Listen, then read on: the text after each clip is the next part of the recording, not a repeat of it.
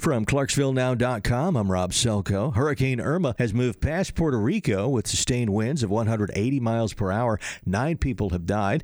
Residents of Miami-Dade and Broward counties are under evacuation orders.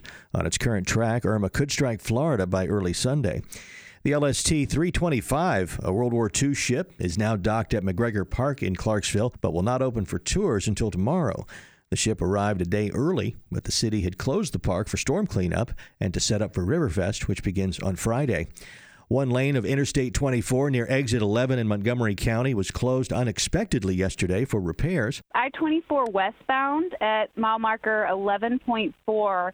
We have had another sinkhole. TDOT's Catherine Schulte says work extended into the evening hours. Last month, there was another sinkhole about 2 miles from this one on the other side of I-24. President Donald Trump's oldest son is scheduled to make his first appearance on Capitol Hill today as part of a Senate investigation into Russian meddling in the presidential election. Donald Trump Jr. will be interviewed by staff of the Senate Judiciary Committee about a meeting he had with Russians during his father's campaign last year. A nice day today with sunshine and some fair weather clouds. High 72, mainly clear and chilly tonight, though 58. Tomorrow and Saturday will be sunny and a bit warmer. High tomorrow 77, Saturday's high 79. I'm meteorologist Joe Lundberg, ESPN Clarksville.